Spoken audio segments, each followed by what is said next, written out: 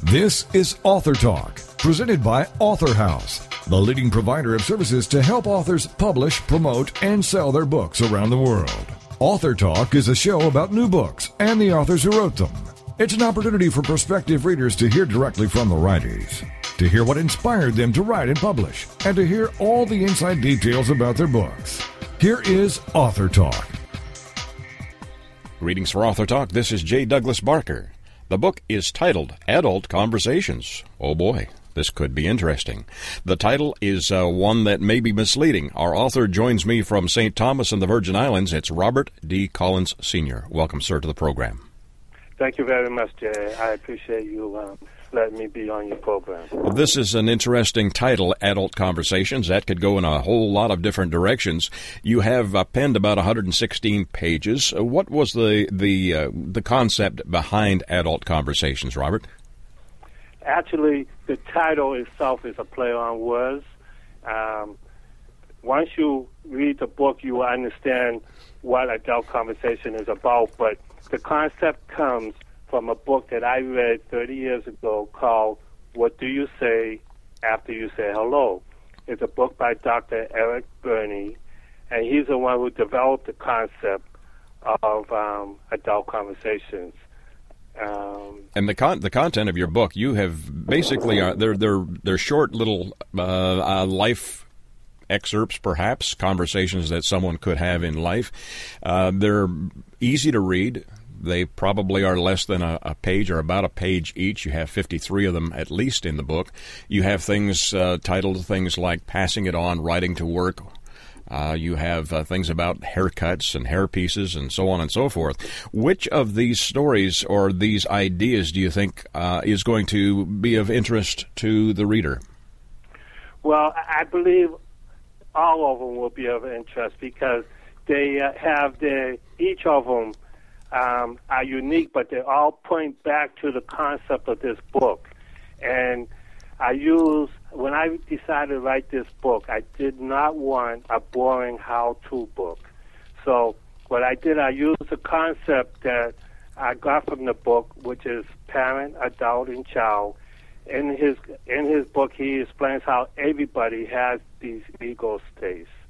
And you have to be in one of these ego states at one time. And he went on further to explain, called it transactional analysis. And basically what that means is every time you talk to somebody, you have a transaction. And that analysis is just a way of analyzing how that transaction took place.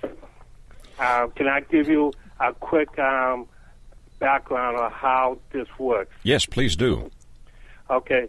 Everybody has the three ego states. And for example, the parent is the ego states that gives commands, directives, instructions, and so forth.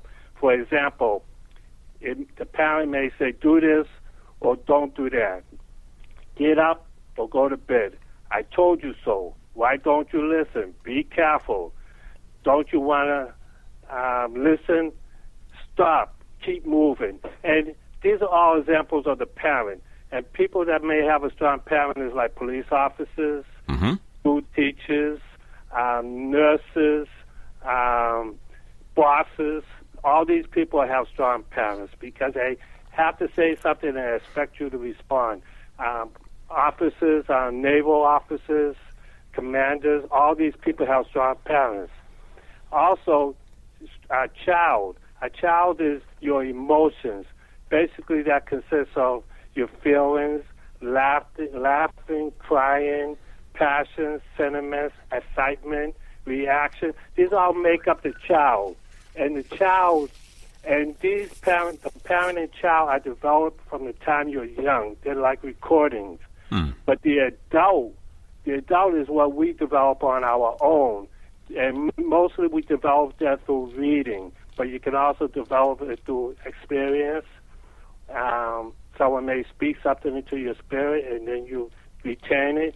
So that's where the adult comes from. And everyone has a strong parent and child, but everybody does not develop the adult. So that's why I decided to write this book.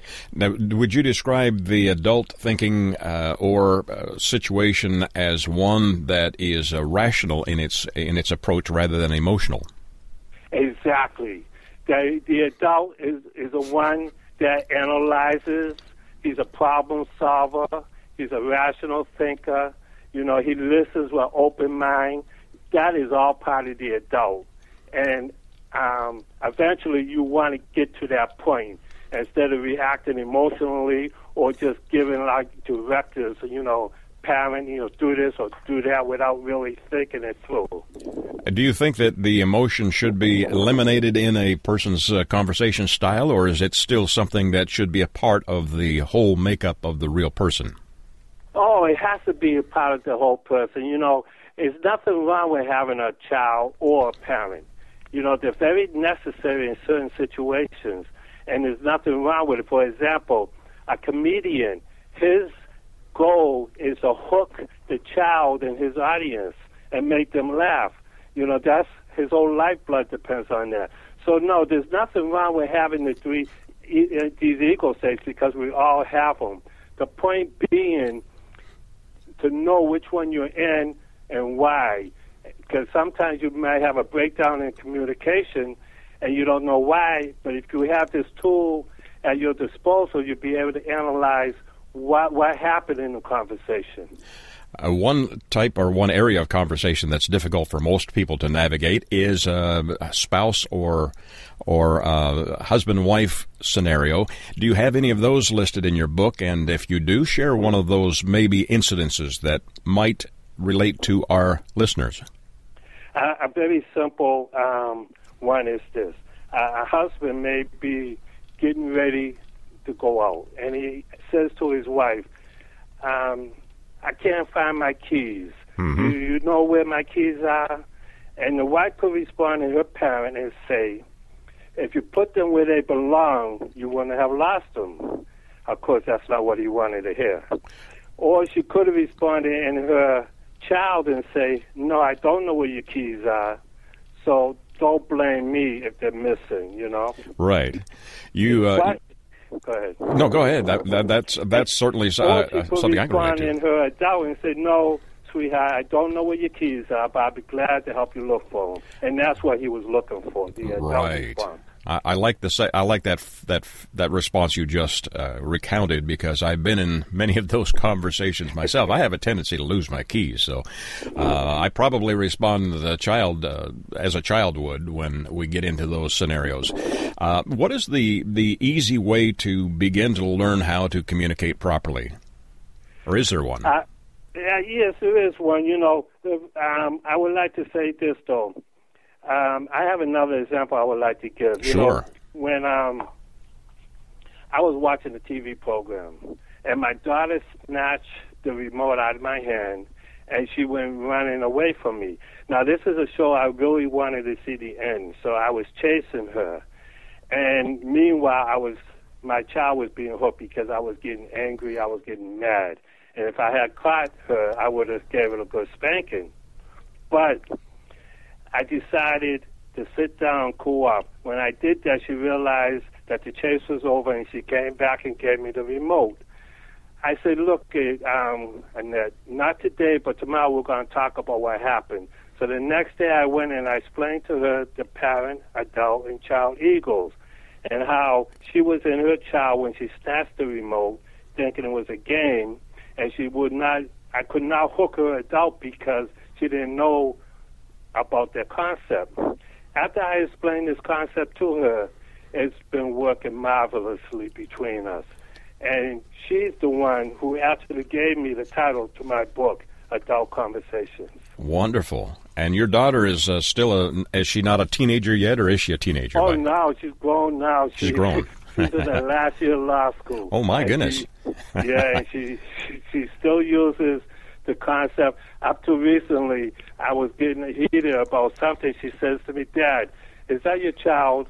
So she uses it on me now. She's probably going to use it in the courtroom, it sounds like. She has learned well. Yeah, I hope so. Robert, how long did it take you to complete the scenarios that you have penned in your book?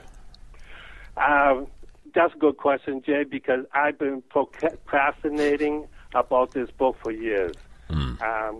I remember people walking up to me, a good friend of mine, saying, look, I said something to my wife, and she's mad at me, and I don't know why. But worst of all, he didn't know what to do about it. I knew in my spirit what was going on, but I didn't know how to explain it to him. So I've been procrastinating for years. I said, I got to write this.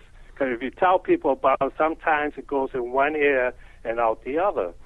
So finally I saw a commercial on TV with Author House Publishing, and I called them, and they told me, okay, it's going to cost you $1,800, and you have to make 3 payments.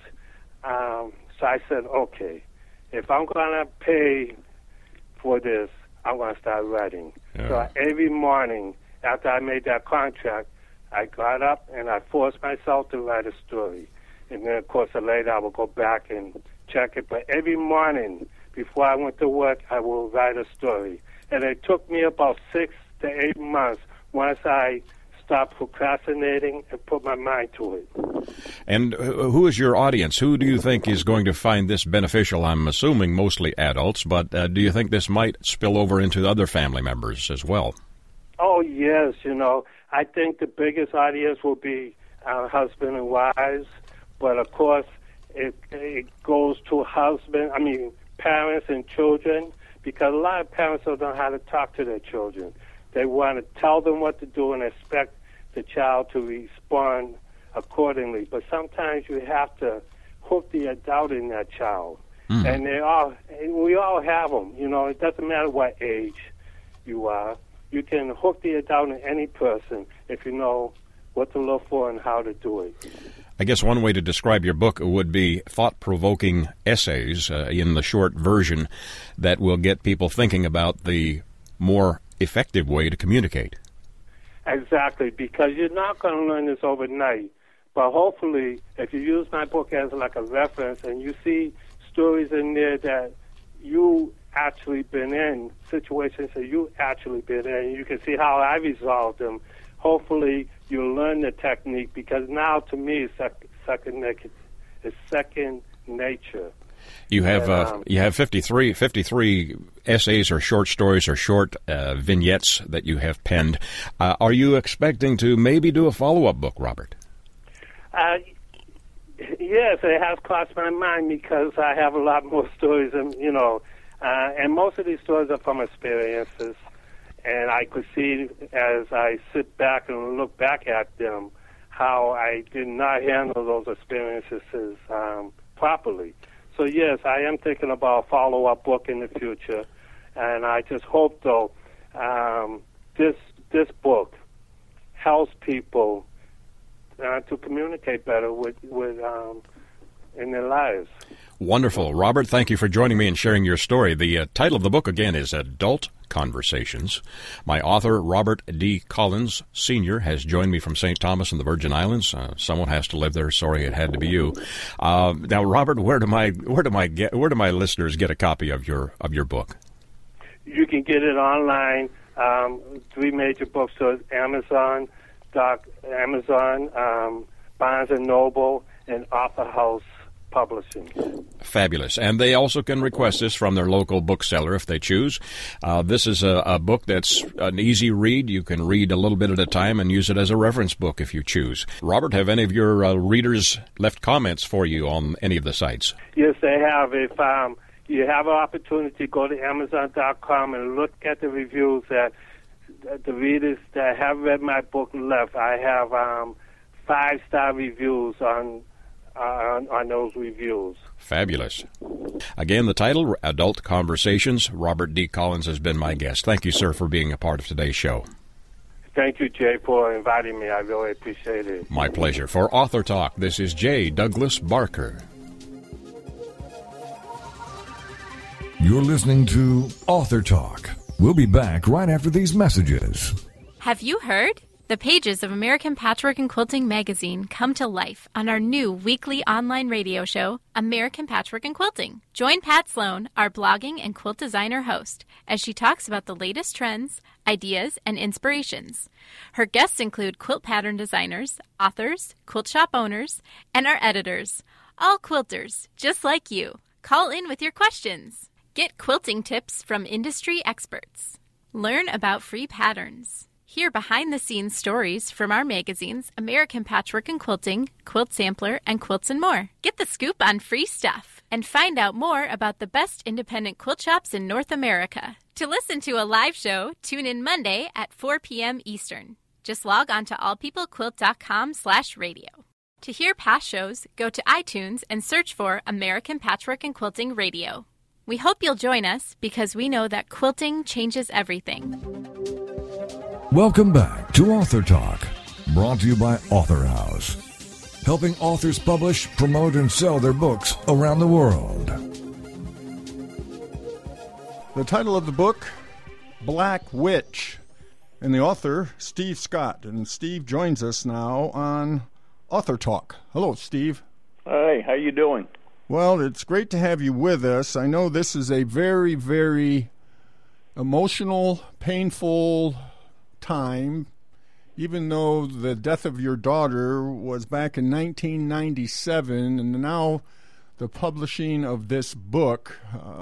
I don't know if this is just important for the whole cycle, is it? The whole mourning cycle, do you think?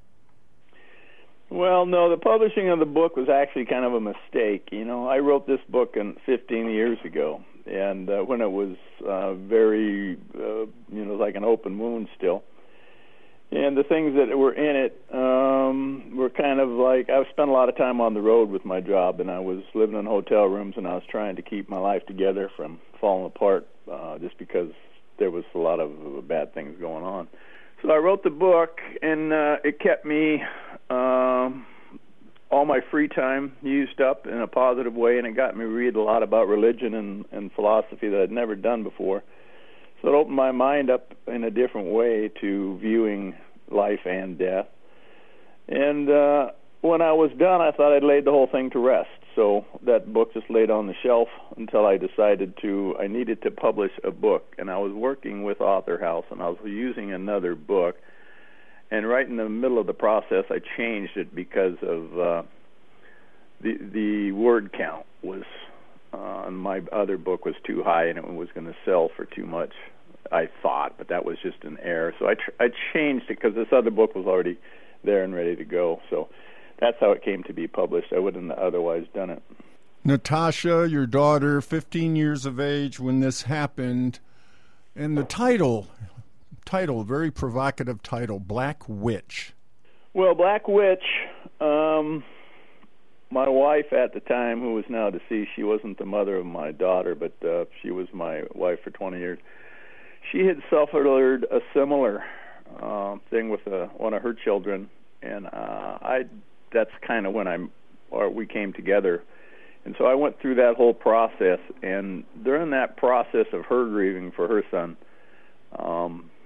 we just came to start calling the depression and those feelings you go through, that there was another presence in the house, and that was the Black Witch. And so anytime we started talking about it, we'd use that analogy or word or whatever to convey the feeling without having to go through the details of the death.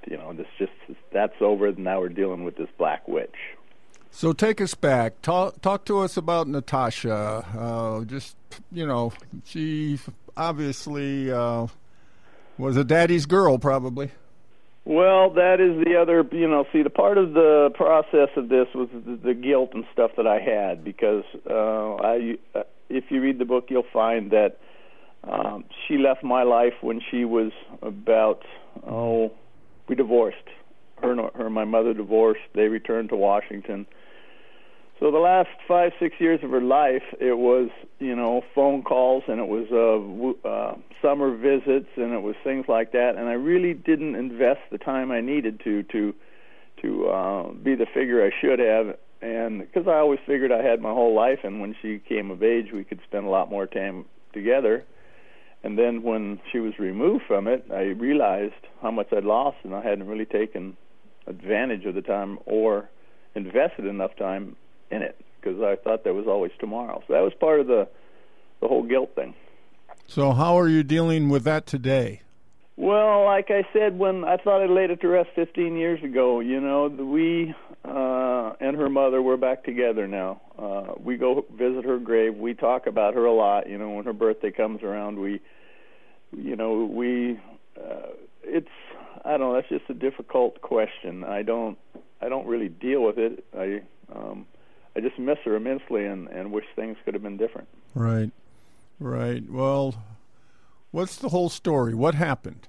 Well, her mother, me and her mother had been separated for, 7 or 8, 9 years, and I was working in Alaska. I was working at a company that was of my own company that was starting to fail, and I received a phone call out of the blue one day. And if you've ever received a phone call like that, you can't begin to imagine what an impact has on you. So when I received this phone call from this person I didn't know, and then said that you need to talk to your wife, and so it was handed over to my wife, and she was completely incomprehensible. And finally she just stammered out the word that she's dead. And literally, I lost about, 10 seconds of time, and when I came to, I was halfway across the room with a phone in my hand and a chair up against the wall, and my world changed in that instant. And then it was a matter of starting to, at first, realize that what you are going through is not it's the tip of the iceberg of what's to come. And then having to deal with it in the situation of being on the road and away from loved ones, and then come to the realization that it's never going to change, and it's something that's going to follow you around like a black witch for the rest of your life, and you got to try to find some value in it, and you can not necessarily resort, you can look for a salve or a pulse, something that can make you feel whole again. And so I went down the road of Christianity and philosophy, trying to figure out how I could, keep my life together without turning into an alcoholic or worse. Was it an accident? She was turning 15. She was a normal little American girl. She snuck out a window at night and got into a car with 3 of her friends and went on a joyride. No alcohol, no drugs, just being a 15-year-old kid in America. And she was the only one that died.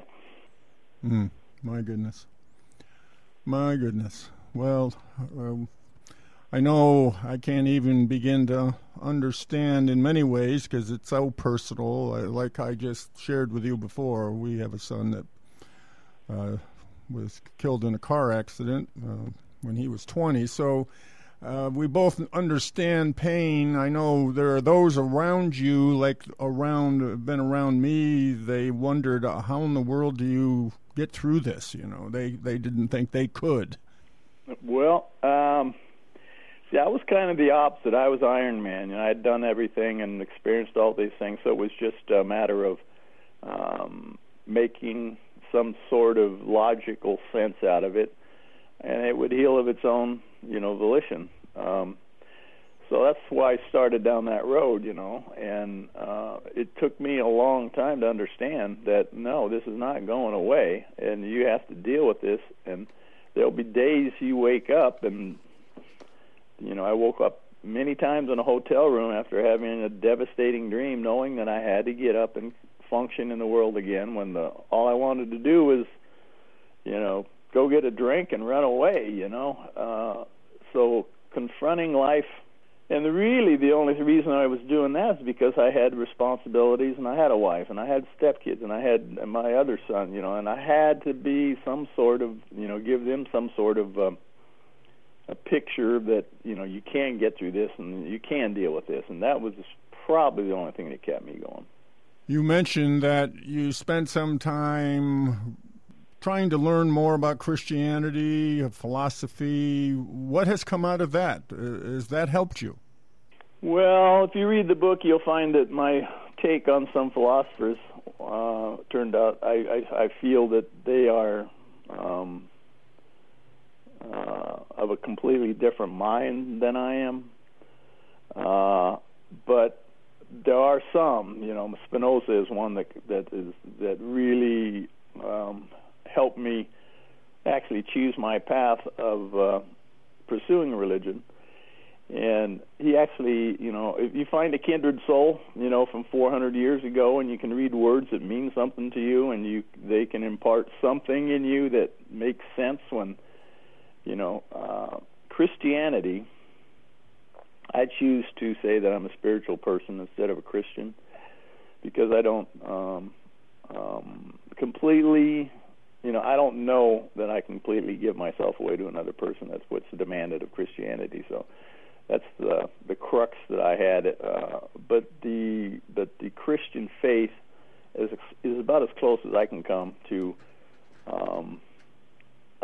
having hope for my soul and the world. Philosophy is more of an intellectual dissection of life, and so that attracted me in the beginning. But I feel I'm a spiritual person that leans a lot towards Christianity, and I hope that I can get there before I die. Publishing this book, does that close a chapter very important to you? I don't know if I told you before. If I had to do it, I wouldn't do it again. I would have left it on the shelf, and I would have, I think the wound would have healed a lot easier, because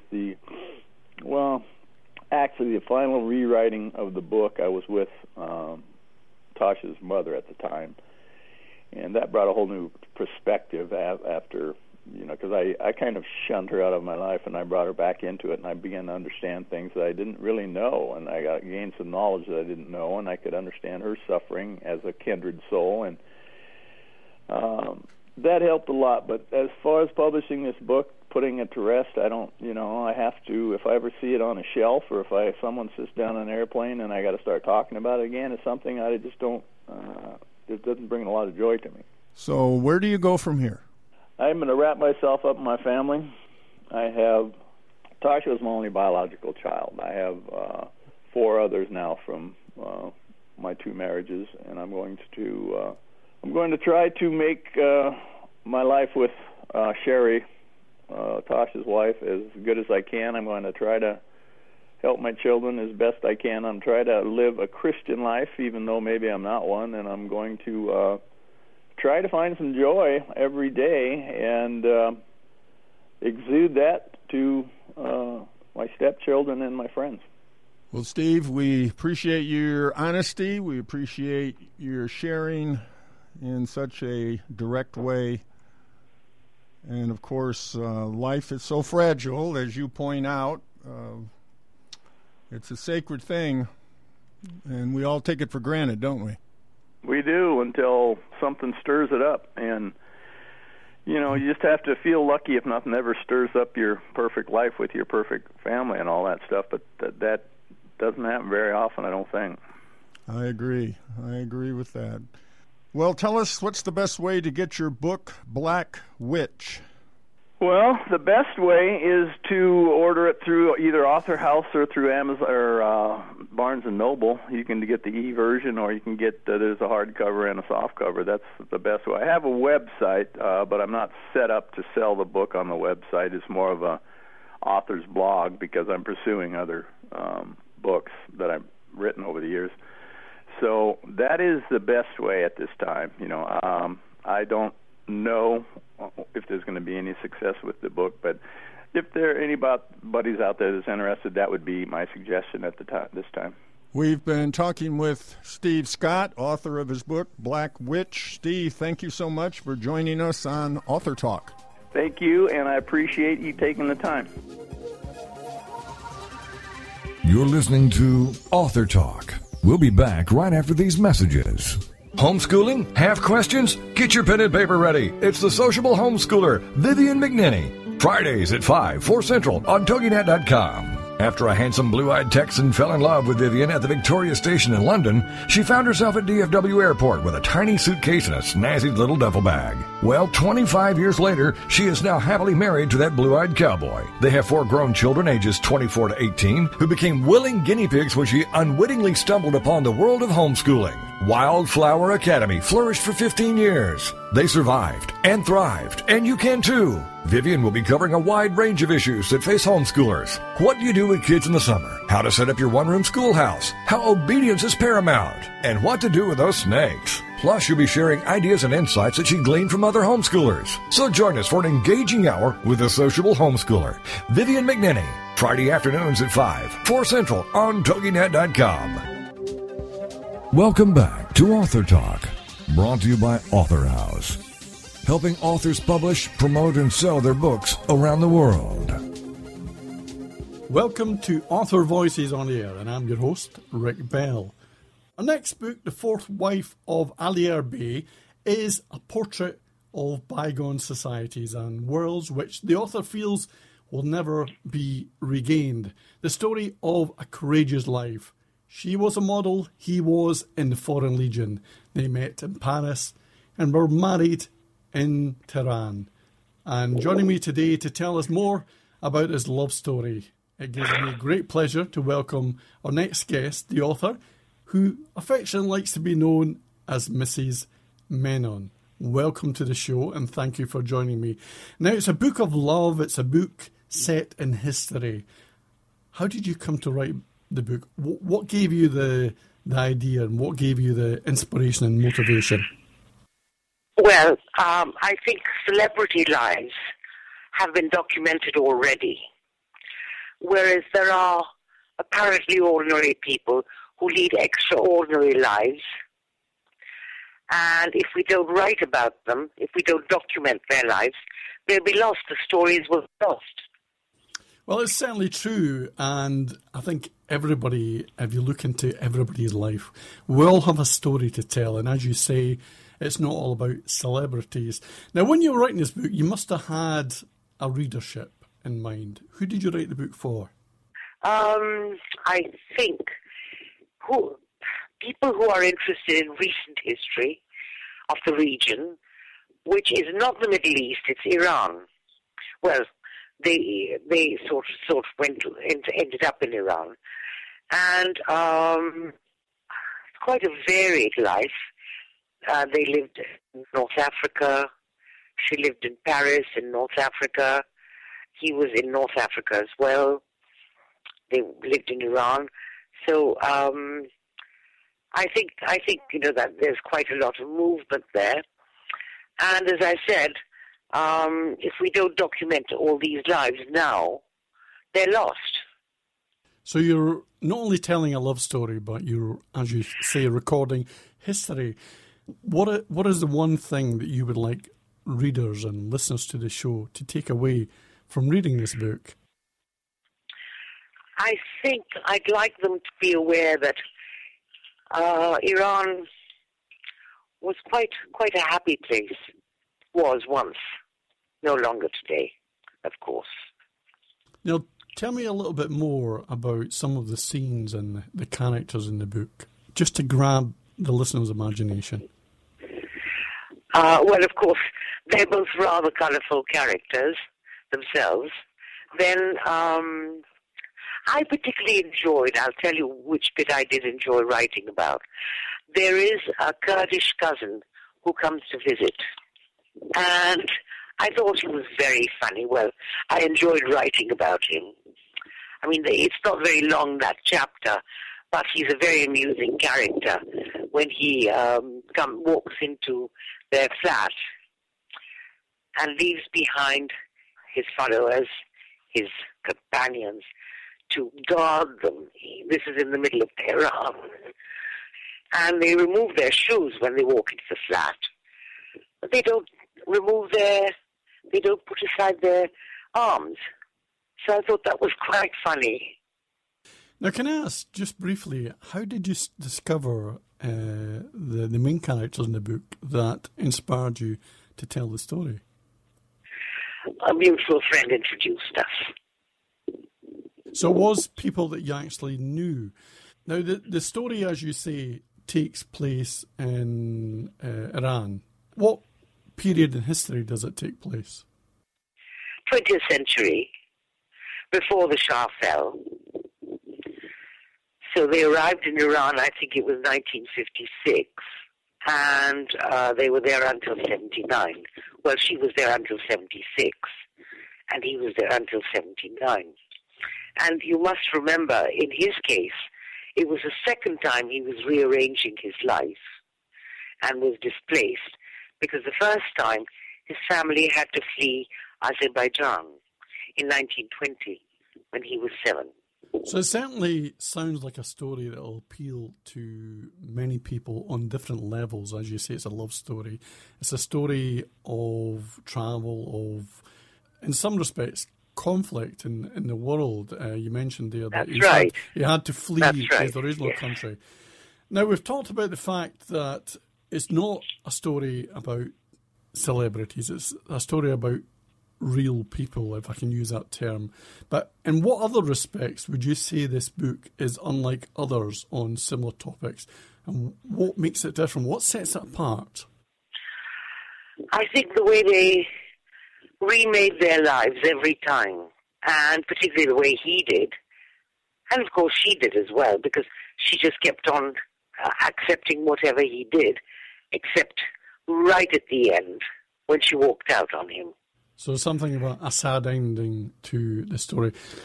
What 3 words would you personally choose to describe the book, the story, the characters, etc.? Gosh, I don't really know. As I said, she was a model. Her parents were displaced with the upheavals of the Russian Revolution. And he was displaced all the time from the age of 7. So I think the way I'd like to describe them is courageous lives, which is what I've said in the introduction. Now, when you were writing the book, obviously there's a degree of research, which is helped by the fact that, as you say, you knew the characters in the book. But what did you find the most challenging part of writing this book, and what was the most rewarding aspect of it? The most challenging part was that I couldn't find any documentation on his life. She had some photographs, she had one newspaper article, and I found a couple of paragraphs in another biography, an autobiography actually, and that was it. So I had to piece together everything from what she'd said and what other people were telling me and so on. And there weren't too many other people who were still alive. And that was very challenging. So how did you manage to fill in the gaps? I mean, you mentioned there that you didn't have a lot of documentation about his life to go on. So how did you manage to fill in those gaps in your research? Well, I went by what she told me, or what she knew of his life. And the thing is, she was 20 years younger than he was. So she wasn't present for a large part of his life anyway. And I had to piece together things from what she told me. And as I said, there were a few people still alive who remembered him, but most of them were dead, which is why, as I said, I went to his cousins, and that's the last chapter, or second last chapter in the book. Now, reading the story myself, it certainly sounds like a story. It sounds like characters that would be straight out of a movie. Could you ever see this be made into a TV drama or a movie? Oh, I'd love to see it done. I think it's very rich visually, so I'd love to see it done. Just really on a light-hearted note, if this was to be turned into a television series or a movie, who would you, amongst all the famous actors that are either still with us or not, who would you choose to play the 2 leading roles? Well, she herself told me ages ago, before she died, that she would have liked an Indian actor called Kabir Bedi to play her husband. And she saw Kirsten Scott Thomas as herself. This is what she said. Well, certainly it sounds that the lady herself obviously could see her own life story on the silver screen, as they say. Now, is there anything that we haven't covered here today that you feel is important for people to know about the story and about your book? Well, I think I said it all in the book, so I hope they'll read it. Well, I certainly haven't read it myself. I would certainly recommend that they read this book. It's a story that will appeal to so many people. I think so. It's not a woman's story, it's not chick lit. I think it's a story that appeals to listeners and readers who like love stories, who like historic, especially the fact that the story in itself is based on, it's real people, it's a true story, and it has many historic aspects to it. And I think the main thing is that people love reading about real characters, and that makes a better story than anything that fiction could make up. I think so. I hope so, anyway. Thank you. The Fourth Wife of Ali Bay is published by Author House and is available from the publisher at authorhouse.com/bookstore and all good bookstockists. Many thanks to my guest today, the author, Atida Javeri Menon. Thank you for joining me on the show. This is Rick Bell for TalkNet Radio. Thank you for listening.